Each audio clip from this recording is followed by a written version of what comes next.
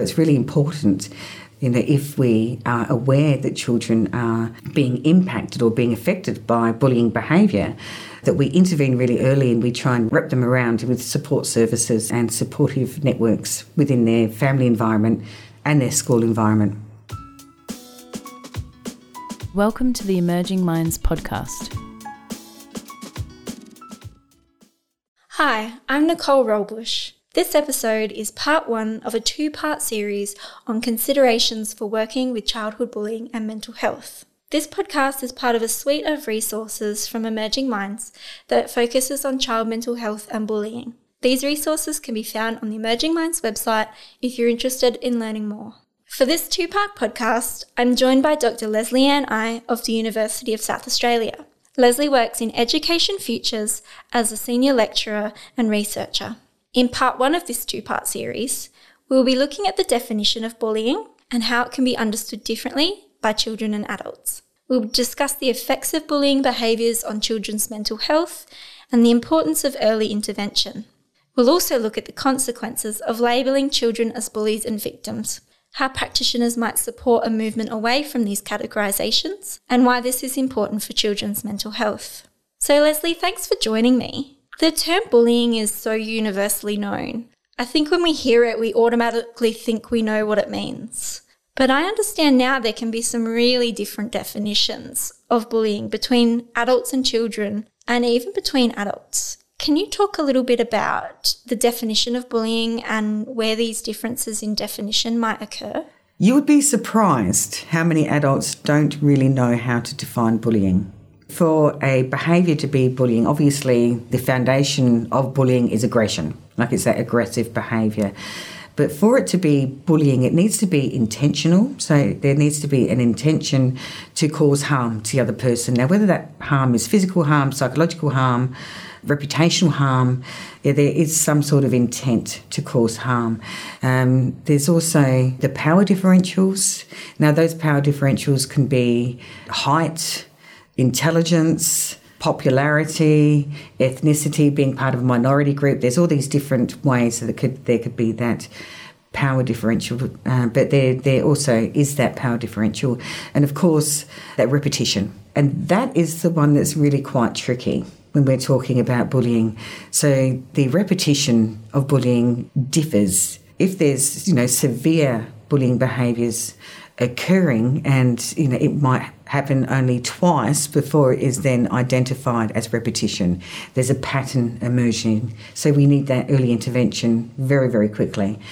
But the repetition, I think some practitioners might see that, that's a once-off, or that only happens, once every couple of months. It doesn't matter, really. We need to look at every case as an individual case and have a look at how it's impacting the child who is experiencing the bullying. If it's igniting fear in them, if it's impacting their mental health, if it's impacting their daily routine, because they're concerned that they're going to experience bullying, we need to start acting on that immediately. So I think some of the confusion is, what is repetition? So repetition, there is no clear-cut answer for that. We can't say that repetition is twice a week, or repetition is once a month, or repetition is every day. The repetition is based on how that, if it has happened more than once, if it is impacting the child who's experiencing that behaviour, we do need to act upon that. The intent to harm is another one. How are you supposed to read someone's mind to see whether they're actually intending to harm? But you can explore that by looking at the power differentials, the individual context, what the relationship's like. If one child is, deliberately making another child feel uncomfortable, if that has been addressed by an adult or another caring person, and the instigator of the behaviour is aware that it has impacted the person who is experiencing the behaviour, and they keep doing it, you can assume that there is some sort of intention there. And this is very unclear with adults as well as children, which is why it's really important that we get educated, that we actually learn about the three elements of bullying, of power differentials, intent to harm and repetition. And we explore that in our training so that we understand what that means. But we also understand that it's, based on individual contexts and individual situations as well. Bullying is such a complex behaviour. It's really easy to see how it can be perceived in such different ways. What might the consequences be of these, I suppose, mismatches in understanding?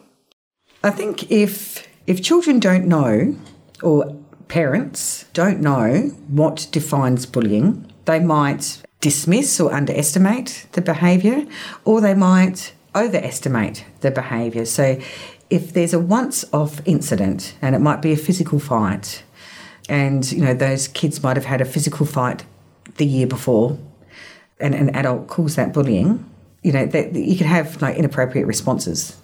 If it's underestimated, then there's not going to be any interventions put in place. And these kids who have either underlying issues that need to be addressed, or the kids that have been experiencing bullying that are developing, fear and withdrawal or depression or anxiety, they're not going to be addressed either. So if we don't have that clear understanding, we can't address the problem at hand.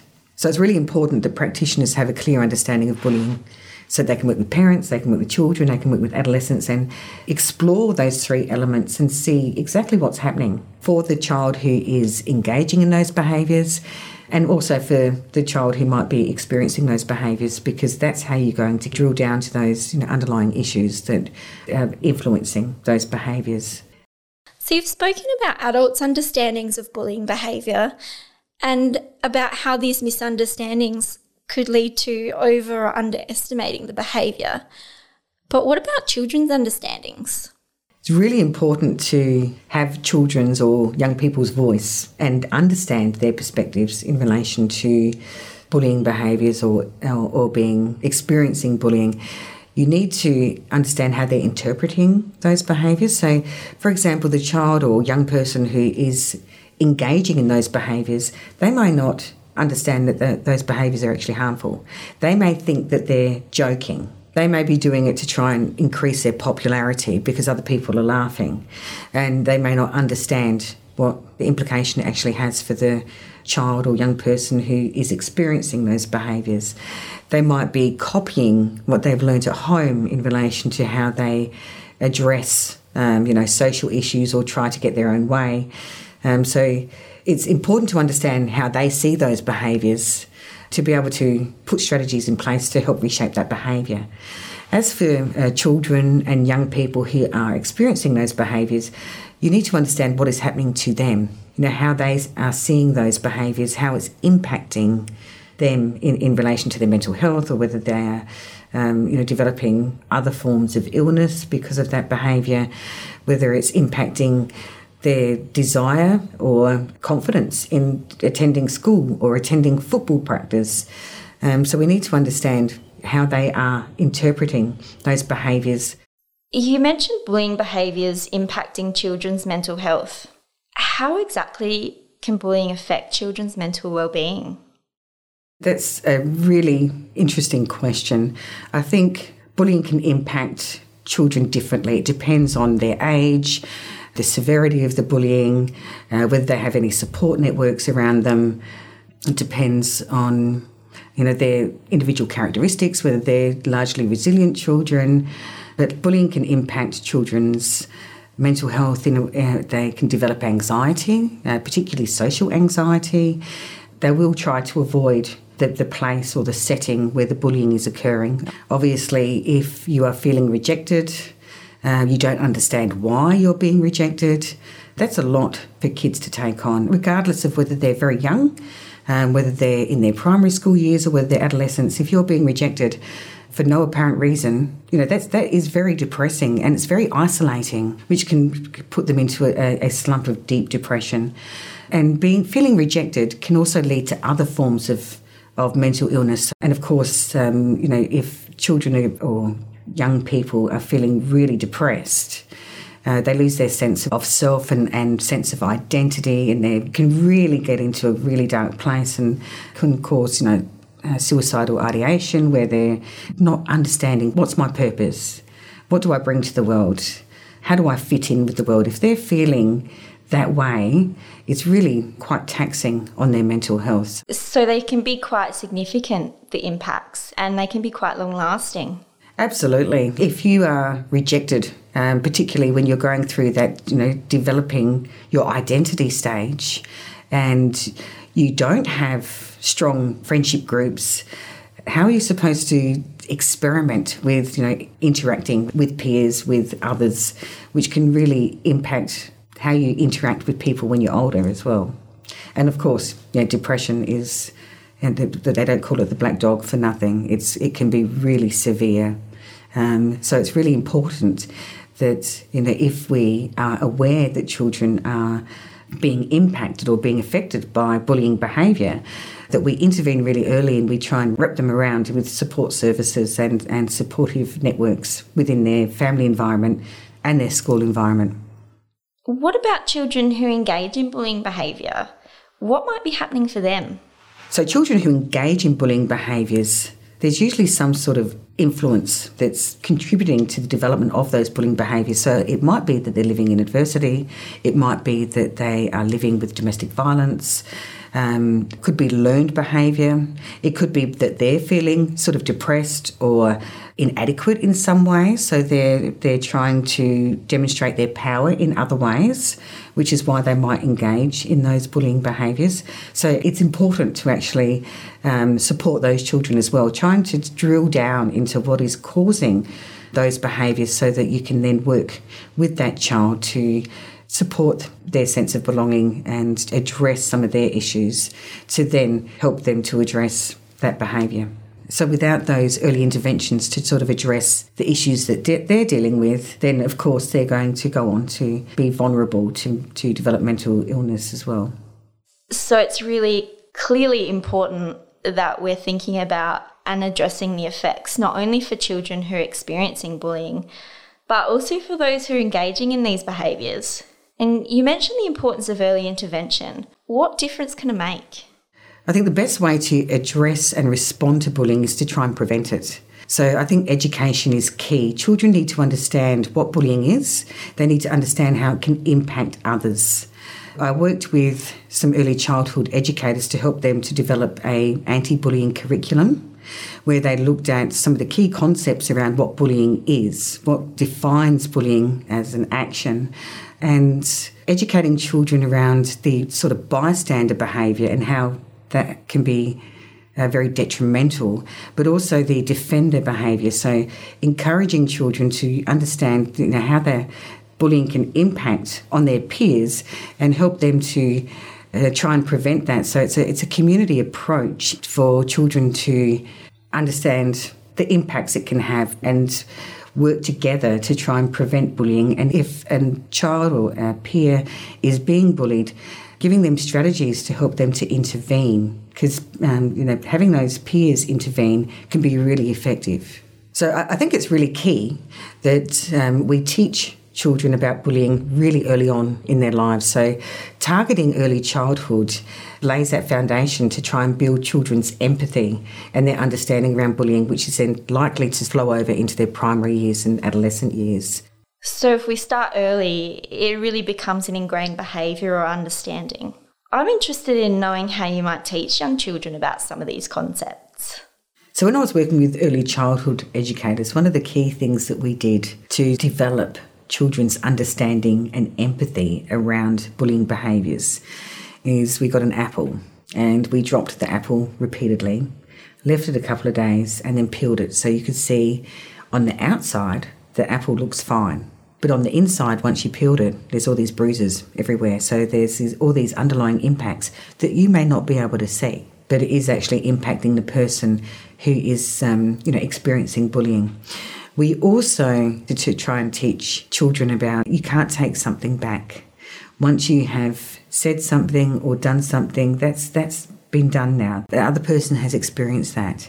And one of the ways that we taught them about that is getting a piece of paper and screwing it up into a ball and then trying to straighten it out.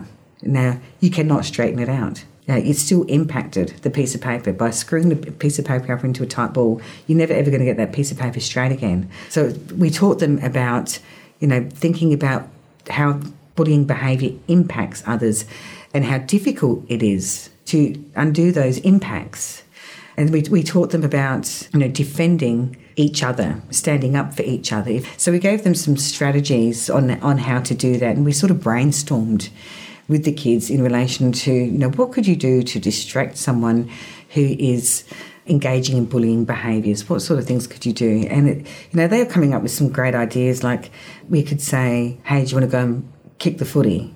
And that's something that it's risk-free for the child. So we're trying to teach them how they could be defenders in a way that's risk-free for them. So they didn't feel scared to actually defend. I like that idea of using something simple like an apple or a piece of paper to demonstrate these concepts. And, also getting kids involved in coming up with these safe solutions.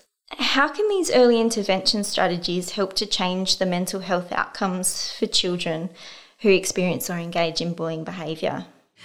I think for children who are engaging in that behaviour, early intervention is not only going to help address the issues that they're actually dealing with that has contributed to them actually developing those behaviours, but also it's going to support their lifelong outcomes. If you engage in bullying behaviour, people might do what you want them to do out of fear, but you're not going to develop strong relationships and friendships that can be lifelong. If you are engaging in that type of behaviour, you don't know how to interact competently with other people, which is going to impact your lifelong outcomes. So it's that early intervention and helping these children to actually reshape their behaviours and understand their behaviours, understand why they're engaging in those behaviours and address those issues is going to be a lot better for those children's outcomes as they're going through their early years, middle years, adolescent years and adult years. So as for children who are experiencing bullying behaviour, that can have really detrimental outcomes on their mental health, on their physical health, on their ability to build trusting relationships, to allow themselves to trust another, so it can impact on their long-term relationships, whether it be romantic relationships or peer relationships or work relationships.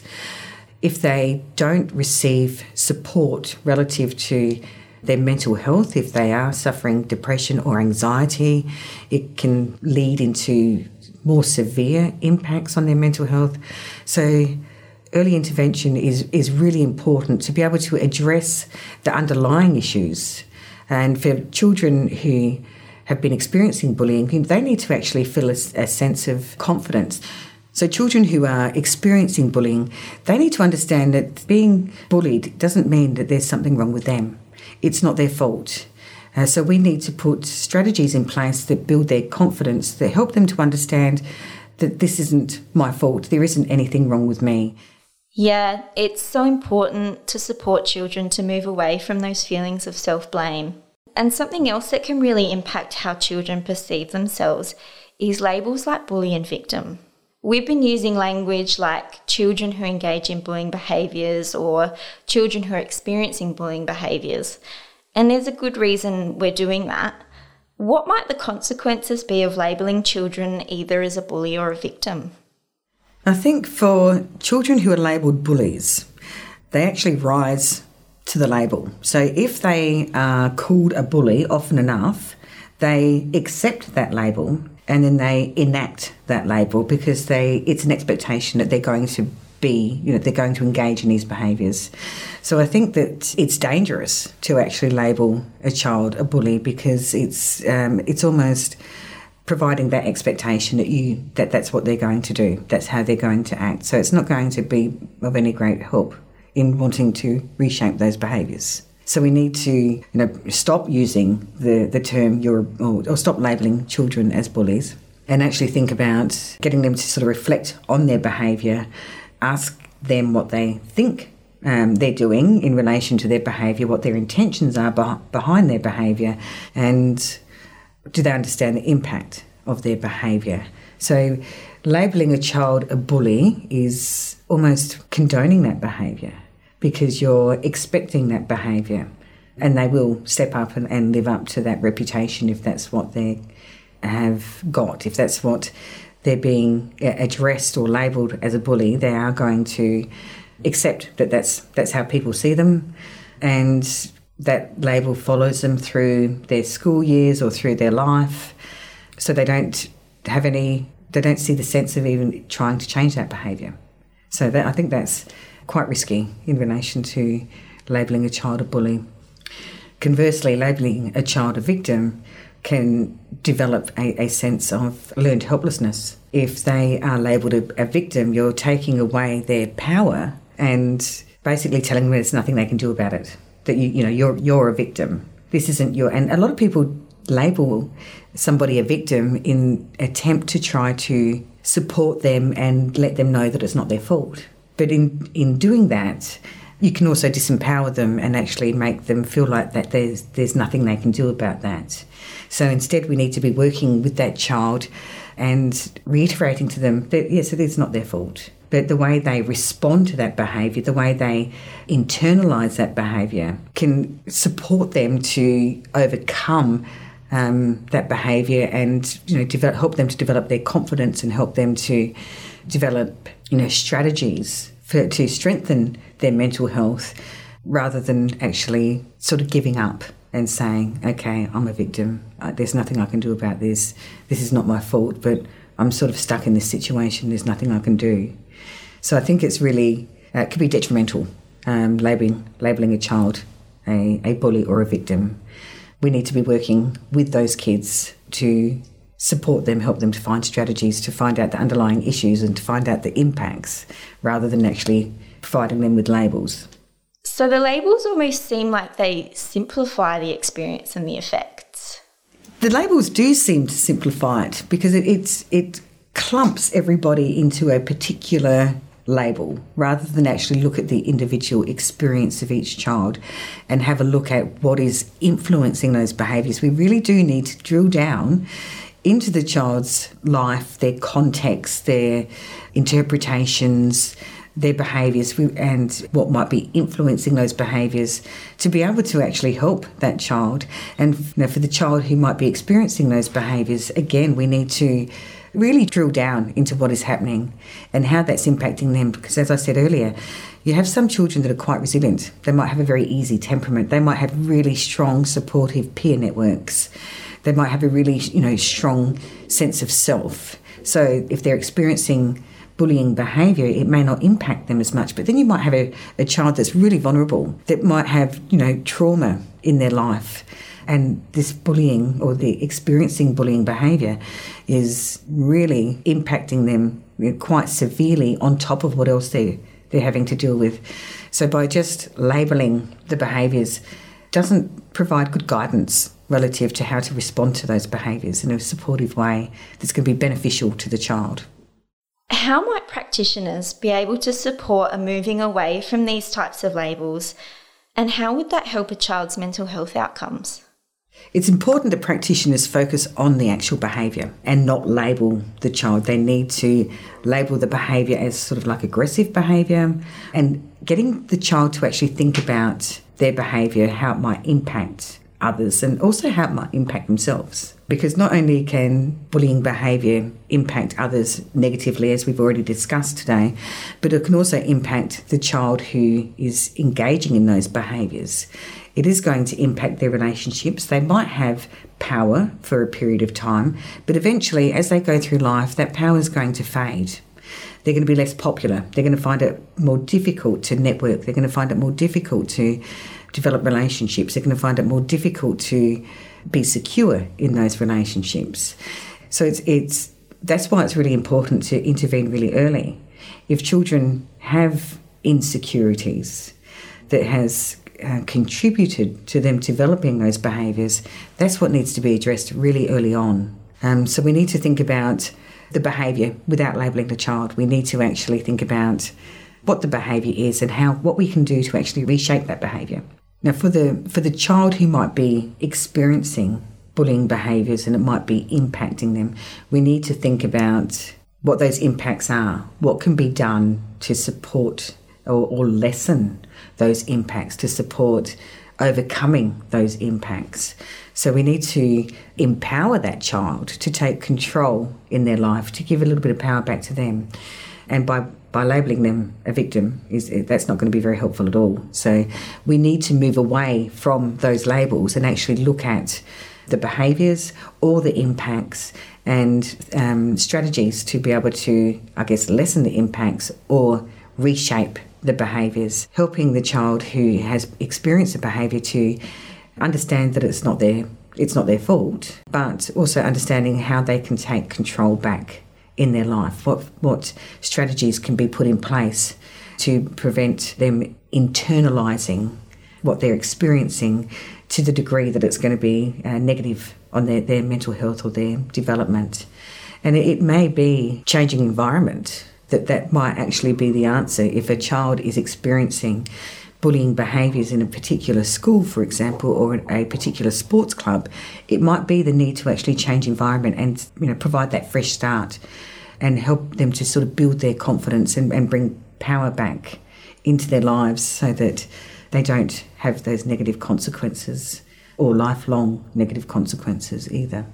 Yeah, so really considering the child as an individual and their context rather than applying that categorisation or stereotype. It's such a critical thing for us to remember how much can sit behind a label. Well, thanks very much, Leslie, for your insights on a very complex and important topic. We might leave it there for today. Thanks to our listeners for joining us. We hope you'll join us again for part 2 of our practice considerations for childhood bullying and mental health. Bye for now. Visit our website at www.emergingminds.com.au to access a range of resources to assist your practice. Brought to you by the National Workforce Centre for Child Mental Health, led by Emerging Minds. The National Workforce Centre for Child Mental Health is funded by the Australian Government Department of Health under the National Support for Child and Youth Mental Health Program.